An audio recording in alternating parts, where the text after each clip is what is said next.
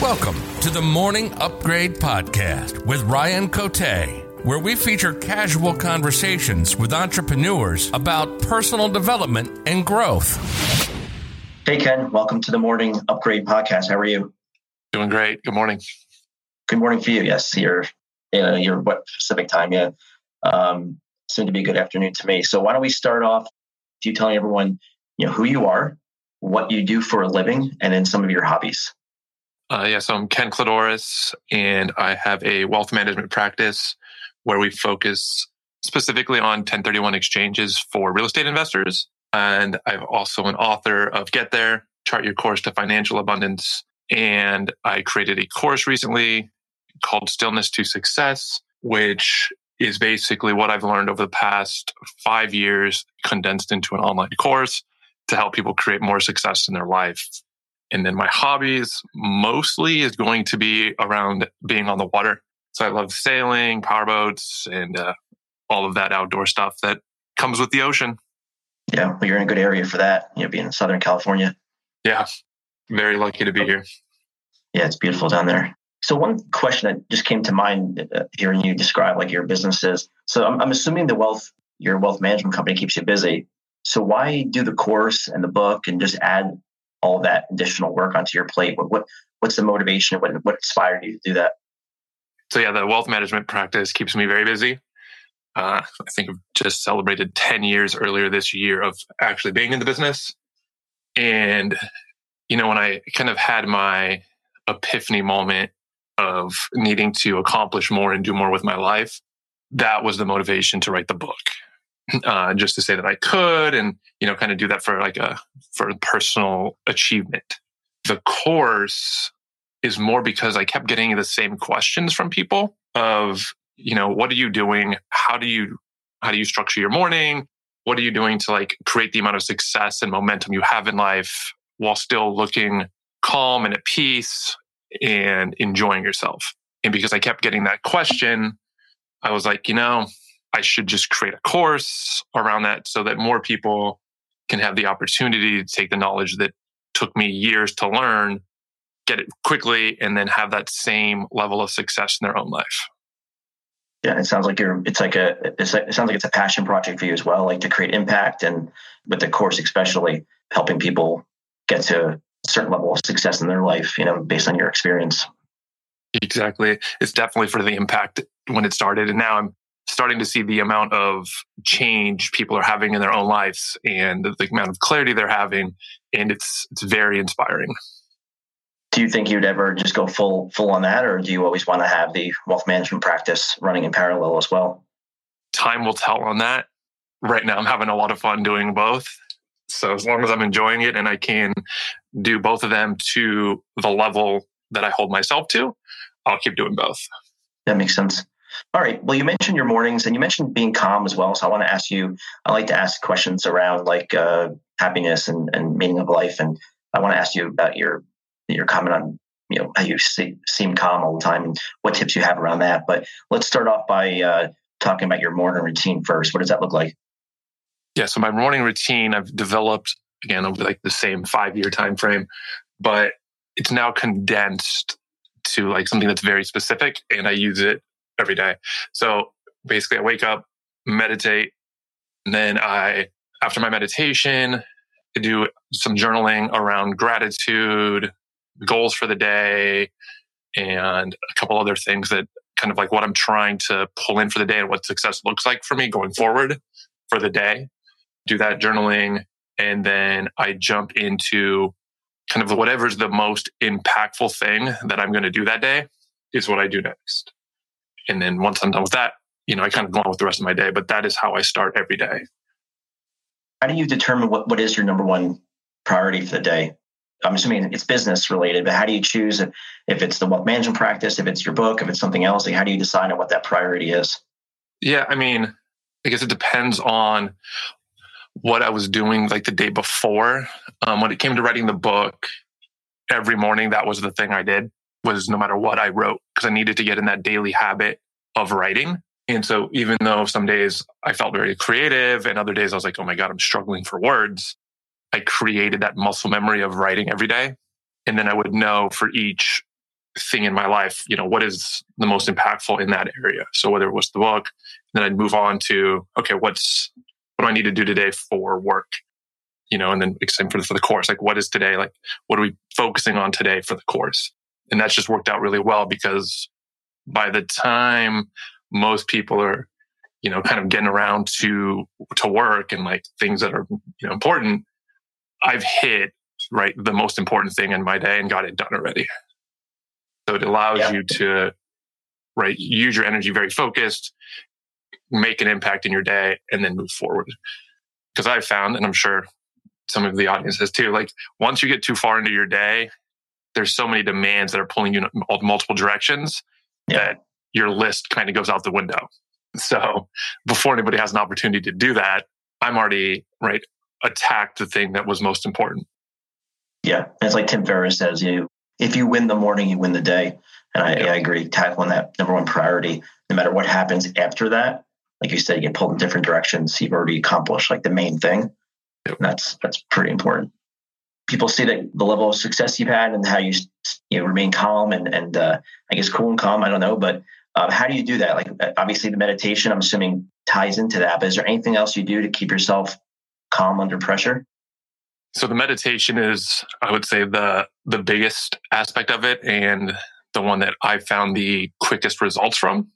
Because I used to be very stressed out all the time, little OCD, and had a lot going on in my head all the time.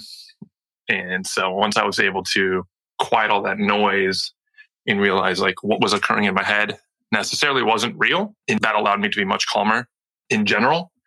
And then for the last few years, every year I do a week in silence, which has been just a huge accelerant into the amount of calm, quiet stillness that I experience every day.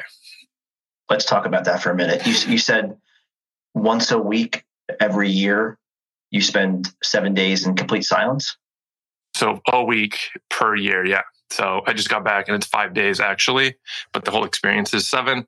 But yeah, I spend 5 complete days in silence every year. Wow. Where do you go for that? Is it like a program that you joined, or is it something you just do by yourself? So I've done both. Obviously with COVID last year, no one was having anything. So I did it myself. And this year, so I just got back actually, we were in Yosemite. I've done Santa Barbara and other places in Northern California. So they've all been here. And that has been, like I said, hands down, the best thing I've ever done for myself. So what do you do during those 5 days? If you can't talk, are you reading? Are you journaling? Or are you literally just meditating and just sitting there? Yeah, so I don't journal, read. There's no music, no TV, no nothing. Just really just being one with yourself for a week.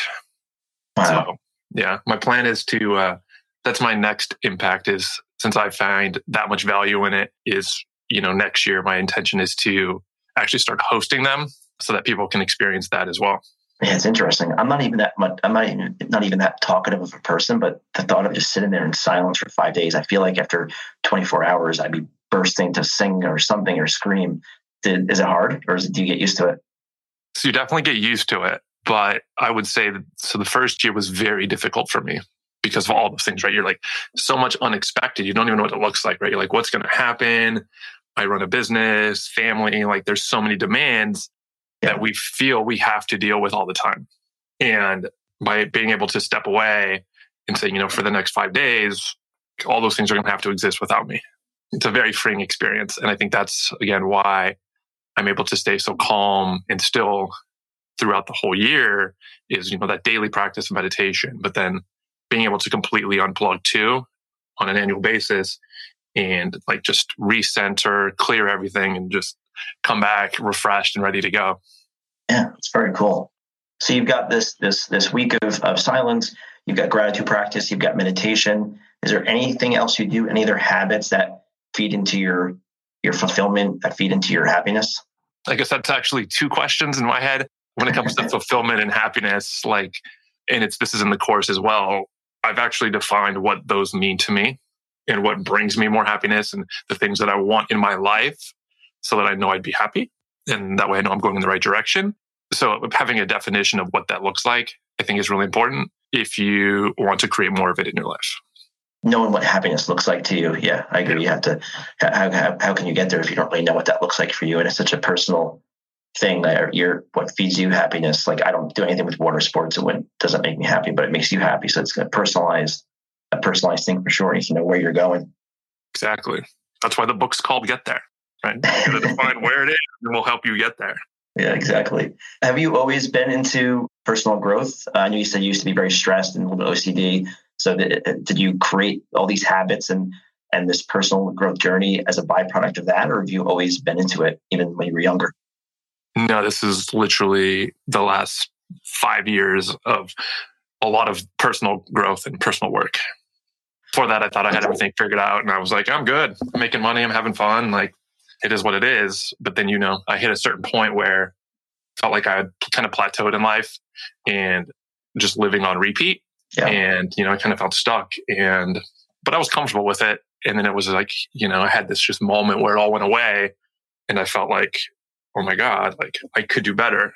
And I took that moment of clarity, if you will, and was like, okay, I can create this in my life. Let me go figure out how to do it. I started a journey on trying to figure out how to do all the things I teach now.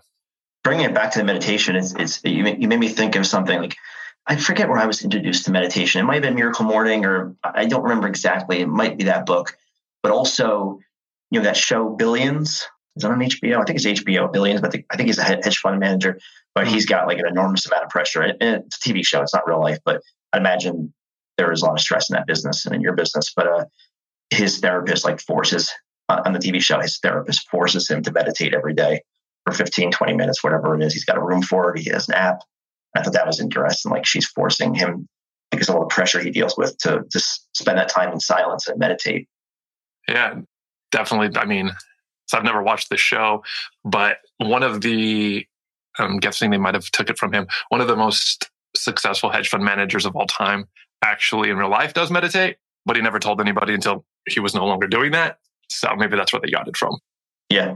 You dive into fulfillment and happiness in your course. And this is a personal question, so maybe answer it as you understand it. But the meaning of life, as you understand it, what's the meaning of life in your opinion? That's such again, broad question. But I would say the best answer for me is to live. So the meaning of life is to live. Yeah, I like that. Right? I mean, as you reflect on that, you're like, that means so much, but it's so simple. And I feel like that's usually what it is, right? The simplest things are the most impactful sometimes.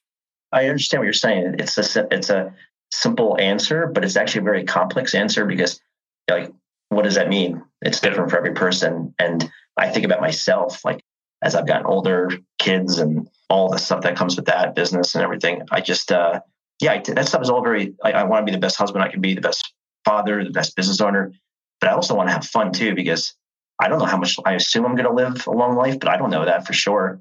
I've had friends that have passed away at a young age, so you just don't know. And so for me, the meaning of life, just trying to balance it to my responsibilities the best I can, but also having fun the best I can and try to find that balance. It's been top of mind for me for the last couple of years now. So you get it. Yeah, exactly. I've got one last question for you, Ken, and then we can wrap up with you telling everyone how they can learn more about you and your book and your course and all of that.